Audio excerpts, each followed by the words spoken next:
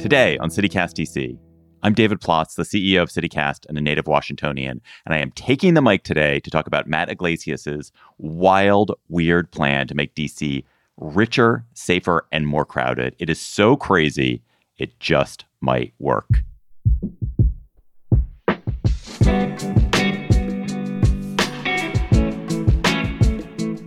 It's Thursday, September 1st, 2022, and this is CityCast DC.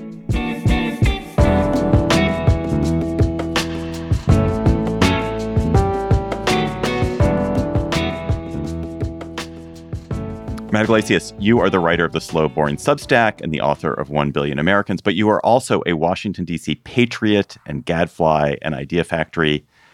You have a plan for solving the D.C. housing crisis. You start, however, with the idea that our housing crisis is actually very much a parking crisis. How is parking the root of all trouble in Washington? I see a big thing in my neighborhood is that people have their residential parking permits, and it's very valuable. You, for cheap, get to park on the street, and people guard very jealously the boundaries between the Ward 2 stickers and the Ward 1 stickers. And anytime somebody wants to build something new apartment buildings along 14th Street or along U Street, people worry that it's going to increase the scarcity of those street parking spaces. And I'm a huge YIMBY person, a pro-housing person, we need to build. And I try to reassure people that all kinds of concerns they have are wrong. And the problem with the parking thing is I can't tell them that they're wrong, right? If more people live in the neighborhood, it is true that it's going to be harder to find a parking space. And that, I think, for those of us who want to see more housing, is the real issue that we need to solve. We don't need to just convince people. We need to address their concern. Okay, let's back up to DC housing prices, which are insane. So one-bedroom apartments here rent for $1,000 more than the national average. And an obvious way to bring that down is build more housing, more supply to balance out demand. Why is that not happening? Parking is a piece of it. Yeah, it's not happening because of the planning regime. The zoning often just doesn't allow for any more building, or even when you can build inside the zoning envelope, you have to go through a historic district process. You have to go to your ANC meetings. There's often a lot of hide the ball type stuff. I live near this project that the Masonic Temple on 16th Street wanted to build on a vacant lot, basically behind their property. And it's going forward, but it took them years because people tried to do a historic designation of the vacant lot. They tried to get a downzoning of the vacant lot. They tried lots of different things because at the end of the day, if neighbors don't want something new built near them, they have a lot of tools with which to pursue that goal. Okay, you have a bold plan, all caps, for how to fix this. What is it? Give us the basic outline of the Yglesias plan. The basic idea, it's just crazy, but is to say, look, you should be able to build anything on any residential parcel, it's out there, right? But it's to say, let's go really, really big and say that more housing is good, more building is good, and that we are not going to do sort of parcel by parcel, neighborhood by neighborhood review, which is to say that you as a homeowner or I as a homeowner will gain the right to sell my property to developers to build things, and we will be giving up the right to sort of hassle our neighbors about what it is they can do. It would unleash an incredible amount of new construction. There would be a lot of benefits to that, but it would make it harder to park. And you have a plan for the parking too, so bring that. Right. Well, so that's where I wanted to try to get a little bit more creative. I'm friends with a lot of urbanists, a lot of mass transit advocates, and they've been trying for 20 years to get the city to make the residential parking permits more expensive, right? To say, look, we shouldn't be giving away this valuable street space for so little money. I actually think we need to really give it away. We got to say to everybody who's got one now, you just have one for life in perpetuity, and you're allowed to sell it if you want to, but we're not going to issue any more, right? We're going to throw fairness out the window and just give a kind of a parking windfall to the people who live in the city already, because I think that flips the script on parking and it changes it from, well, I don't want anyone else to live here because they're going to take away my parking space, to I make more money if more people live here because I can sell a parking space to them. Sort of like taxi medallions used to work in New York. That did not work out well. Cities. That did not work out well. Well, yeah, eventually Uber came in and busted them up. But, it's like, let us longstanding residents get a parking windfall rather than incentivizing us to keep new people out of the city. So it's blatantly unfair to people who would move in because they'd have to pay for a permit. They'd have to buy a permit off someone that used to be there for free or for $35. But in exchange, you're letting more people actually come, right? I mean, I think you have a lot of times in politics these insider-outsider dynamics where because the idea is, well, we need to treat all newcomers fairly, we then say, well, we don't want any newcomers, right? But the advantages to people who don't live here of being able to move here at an affordable price are really, really large, right? This is a high wage market. It's a great city to live in. I mean, we have our problems. Frankly, one of our biggest problems is just the affordability. So if you let more people come, that's good for them. If you make them buy out an incumbent parker, that's good for the people who've been living here. And so everybody wins. What do you think would be the market price of a residential parking permit in Ward 2, Ward 3? I mean, I have no idea. The price of constructing a parking space in an underground kind of garage, I think, is about $5,000 to $10,000, depending on the specifics of the format. So, that would probably cap the price of an RPP, right? Because at a certain point, you could just kind of build more garages. But you're talking, potentially a very good chunk of money. Isn't what you were proposing, the Build Anything Anywhere, property rights and residential parking permits, just a recipe for gentrification on steroids? And if so, isn't that going to be just as alienating to longtime residents of poorer neighborhoods, and especially Black Washingtonians of in a very established neighborhoods who are seeing their communities changing very, very fast already? Well, so this has become a really kind of hot research topic. A lot of grad students have been doing their job market papers on this question of, does new development raise or lower kind of neighborhood level rents? I think researchers mostly find that new construction actually reduces the pace of displacement because it creates someplace else for people to go. But the other thing I do want to say in this plan is that the highest economic value is allowing development in the richest neighborhoods. So if we were to say to like the bottom third by income of ANCs or census tracts or whatever, look, you're allowed to opt out of this upzoning. The cost of that is really, really small. And if it makes people sort of feel better, if it gives them more confidence in the reform, I think we should do that. My prediction is neighborhoods that opted out would ultimately find themselves wanting to opt in because the only thing worse than people investing in your neighborhood is nobody investing in your neighborhood. Ultimately, I think there's a lot of benefits to sort of new amenities and new residents. But to be clear about it, right? I mean, the loss that we are taking right now is that the richest neighborhoods don't allow new construction. And so we're pushing all the development onto this kind of gentrification frontier. And it's become very sort of fraught. And what we should be doing is really throwing up mid-rise apartment buildings around where I live in Logan Circle and points kind of west of here where the prices are through the roof. That is a really interesting point. I had never thought about that the loss is that you can't build it in Ward 3. So it gets built in a neighborhood where you are intrinsically gentrifying. You use the three-letter phrase word ANC, which is a beloved CityCast DC term. So you have also a great plan for ANCs to just turn them into gigantic slush funds, be wasting money on all kinds of neighborhood benefits. Is that basically your idea?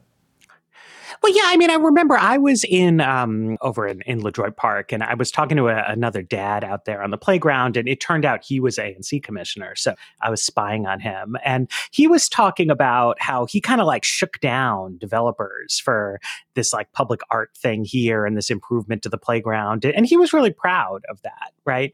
And it got me thinking, though, it's a very laborious process to kind of have ANC members raise fake objections to new building and then have the developer come back and be like, oh, what if I built you a nice playground over here? And nobody knows what's going on. And if you actually just created a rule that some of the incremental property tax revenue flows directly to the ANC that they can then spend on whatever it is they want to do, that's a sort of, it's a more efficient way of doing it. It also means that, neighborhoods can get the kind of local amenities that they really want. It's very possible that the ANC members would just waste it on stuff that's dumb, but you could run against them theoretically. You might get more people actually interested in those jobs if they were a little more fun, if you got to kind of hand out cash and throw cool parties, things like that. Because right now, a lot of the times, I feel like they ask for neighborhood amenities that sound high-minded, like this weird sculpture on the corner of 14th and R, where it's does anybody actually like that? Or was it just that it kind of sounded good? It's something to ask for. But if you have money in the bank, you could throw a Halloween party. I mean, you could do whatever you want. Right. And so you wouldn't also spend every meeting trying to find reasons to object to this building. Well, right. And that's the other thing is you wouldn't need to pretend that it's like, oh, I'm so mad that there's going to be a shadow over here. You could just say, look, like you're building here, we're entitled to like some cut of the money. How would fantasy DC be safer and have better services? So, I mean, I think from a public safety standpoint, one thing we know, I mean, an old Jane Jacobs idea is like eyes on the street, right? Like if there's more people around, that's good. But the other thing is that if you think about police coverage, which, has obviously become a fraught topic, but like broadly speaking, when there's more police officers around, that leads to less crime. But you have to fund the police department out of your number of actual residents, right? So when you have more people per square foot, like in New York, you wind up with many, many more police officers per square foot, which means that a much higher number of sort of streets are within sight at any given time. And I think it's actually not a coincidence that, New York City is far and away the safest large urban area in the United States. And I don't really think that's because there's some like wizardry that the local officials there know that nobody else does. It's that they're much more intensively sort of covered by law enforcement, not on a per person basis, but on a per square foot basis. Whereas Western cities, right, Tucson, Los Angeles, Phoenix, tend to be way more dangerous than Eastern ones. And I think that's because like there's so few people around, right? I mean, police are just kind of in their cars. They're driving around. They can't see anything. They can't see what's going on. DC has its own unique problems, its own unique history, its own kind of struggles. But we have that Northeastern sort of built form. People can walk, people around on their bicycles. But if you have more people, if you have more density, you can get more coverage and you can get things to people faster. What are the barriers to your Fantasia becoming real? Is Muriel Bowser calling you up? Do you think DC could ever actually do any of this? I mean, I think this is a little bit out there, but, I have spoken to people in the mayor's office, and I do know that they are interested in the ideas. I thought this was just punditry. No, I mean, look, Mayor Bowser has set a number of housing production goals over the course of her time in office. And DC has done a good job of adding housing compared to a lot of other cities. But we've mostly done it through these kind of quasi-greenfield developments, right? Around the ballpark, in Noma, around Navy Yard, where there was sort of, I don't want to say there was nothing there, but there was not a lot there. And so we've built a lot of stuff and it's been good for the city. But we're running out of that kind of land, and so I'm not saying we're going to see the mayor endorse this tomorrow, but like she and her team are aware that the city has benefited from a relatively robust pace of housing construction and that the strategy they've been using to get that is running out of space. I mean, literally running out of space, and they're going to have to come up with something new, probably something less radical. But, I think it's an important part of the conversation. You've talked to people about this associated with the mayor. Yeah. Oh. I do things. I'm not just sitting here That's doing so my great. blogs. It's so exciting. Do you think that there's anything about DC in particular that would make your ideas work? Or would this work with any relatively dense city? I mean, I think these are fairly general kind of points about urban development. I do think that DC uniquely, because the sort of main business here is the federal government and kind of government related like nonprofits and people yakking at each other. We have way less commercial real estate sort of property tax revenue than a typical American central city. So a long time ago in the 80s and 90s and the old kind of fiscal control board day, DC really had to sort of shift its municipal business model to one that was based on having people want to live here. And that's something that DC political culture and DC political economy is really built on. What we've been doing is exploiting these greenfields. I mean, we've really created whole new neighborhoods out of thin air over the past 20 years. And that's good. I mean, it's a strategy that's running out of logistical opportunities. But it does mean that the DC kind of political class, the elected officials, the civil servants, they are aware that housing production is really important to the city. They've been trying to foster it. I'm talking about sort of taking that to a much, much higher level. But for a lot of cities, it's been the opposite, right? That local elected officials have spent the past 20 years trying to get more office buildings built. Because to them, an office building is a source of tax revenue revenue, that doesn't require any new spots in schools, doesn't bring any new voters who might not like you. And that's sort of been their whole mentality. And those cities are really going to have to, they're going to face a sort of an existential crisis in the wake of COVID and remote work and Zoom and things like that. Because I think people will come back to the office to some extent, but it's very unlikely that we're going to see like booming demand to build brand new office buildings in a lot of cities. So if you're looking for growth, it's going to have to be residential growth. Matt, people consistently say that they don't want dense, walkable neighborhoods of the sort that you think we ought to be creating more of in DC. So what makes you think that they actually do, and that therefore creating more of them in DC is a good thing to do? Yeah, I mean, this is a thing where I do think sort of dense, walkable urbanism is a minority taste in the United States. You see that in polls. But right now, we're not creating like any of it, right? It's as if we passed a law that said, like, you can't get a station wagon, right? And like, we know most car buyers like the sort of SUV crossover type things. But if you want different kinds of cars, like, you can buy them. They are for sale. They're made in the quantity that they should be. If you look at sort of walkable, nice neighborhoods in DC, in San Francisco, in New York, in Boston, you see that they're incredibly expensive, right? Which is a clear signal that they are being undersupplied, even if the typical person is perfectly happy living in the suburbs. Subscribe to Matt Yglesias' Slow Boring on Substack. Matt, thank you for coming on CityCast DC. Come back with your next quixotic plan. Thank you.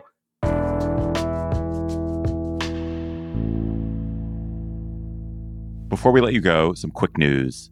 2 teenagers were shot outside the IDEA public charter school yesterday morning. The school quickly went into lockdown, and police have arrested a 15-year-old student from the school. Around the same time on Wednesday morning, a teen was shot in the chest in Southeast. DC gun violence is at its highest rate in 20 years. Meanwhile, Swan Street, both the street and the famed punk song, are getting a name change. Sort of. Recently, the DuPont Circle ANC passed a resolution to honor William Dorsey Swan, a black queer activist from the late 1800s who called himself the Queen of Drag. The street was formerly named after a 19th century governor of Maryland who was also a slave owner. Same name, very different meaning. Finally, we've got an episode coming up on fast casual food in the district. If you have thoughts and feelings, and I know you do, I am all kava all the time, please send us an email at dc@citycast.fm or call us. You can reach us at 202-642-2654.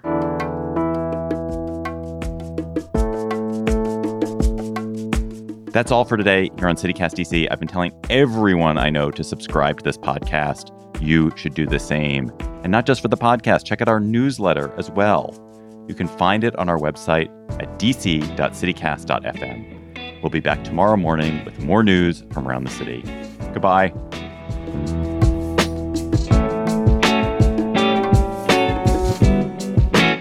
All right. Grip it and rip it.